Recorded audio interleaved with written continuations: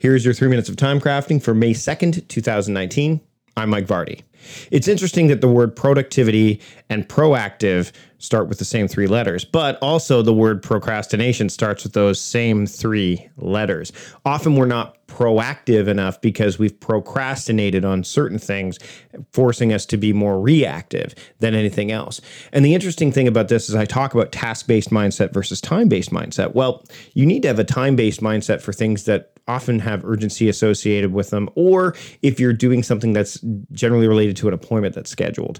But a task-based mindset allows you to kind of work on things from a level of importance. It allows you to deal with the important stuff instead of forcing you to work on the urgent stuff. You have to have a harmony between those two mindsets, but procrastination is the enemy of that task-based mindset. It kind of pushes you into that time-based mindset if you're not careful. So how do we be more proactive when it comes to the things that we need to work on? Well, I mean, when it comes to time crafting, I talk about the idea of theming your time as a way to be proactive. It's almost like you create these anchors or these triggers, waypoints, if you will, for your brain to go, okay, when am I supposed to work on these kind of tasks, whether they're related to, a kind of, let's say for me today, for example, is my listening day. So I work on all things that are related to listening. So that could be related to doing this podcast, for example, doing my weekly podcast, for example, those kind of things. By being proactive in that regard, I can get ahead of the curve and put myself in a position where, I'm looking at a future Wednesday and saying, hey, you know what? I don't have very many listening tasks to do right now that are urgent. Now I can work on the ones that are important. Not only that, but if I decide, hey, you know what? There's not a lot of listening tasks to do, I can then start to look at things from a different perspective. Hey, I have a lot of energy today. What high energy tasks can I work on? Hey, you know what? I need to do more research. What kind of researching tasks can I work on?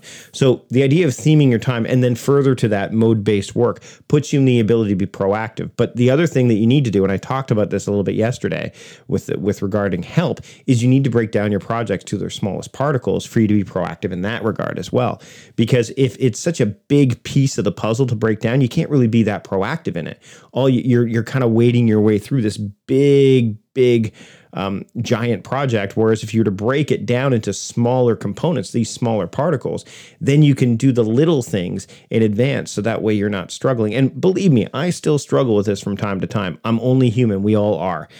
When you are proactive, you can be more human with yourself as opposed to being more inhumane, which is often what happens when we let things kind of slide and put ourselves in a position of urgency rather than dealing with the things of importance. So proactivity is huge. Let's work on that pro word instead of the other one, okay?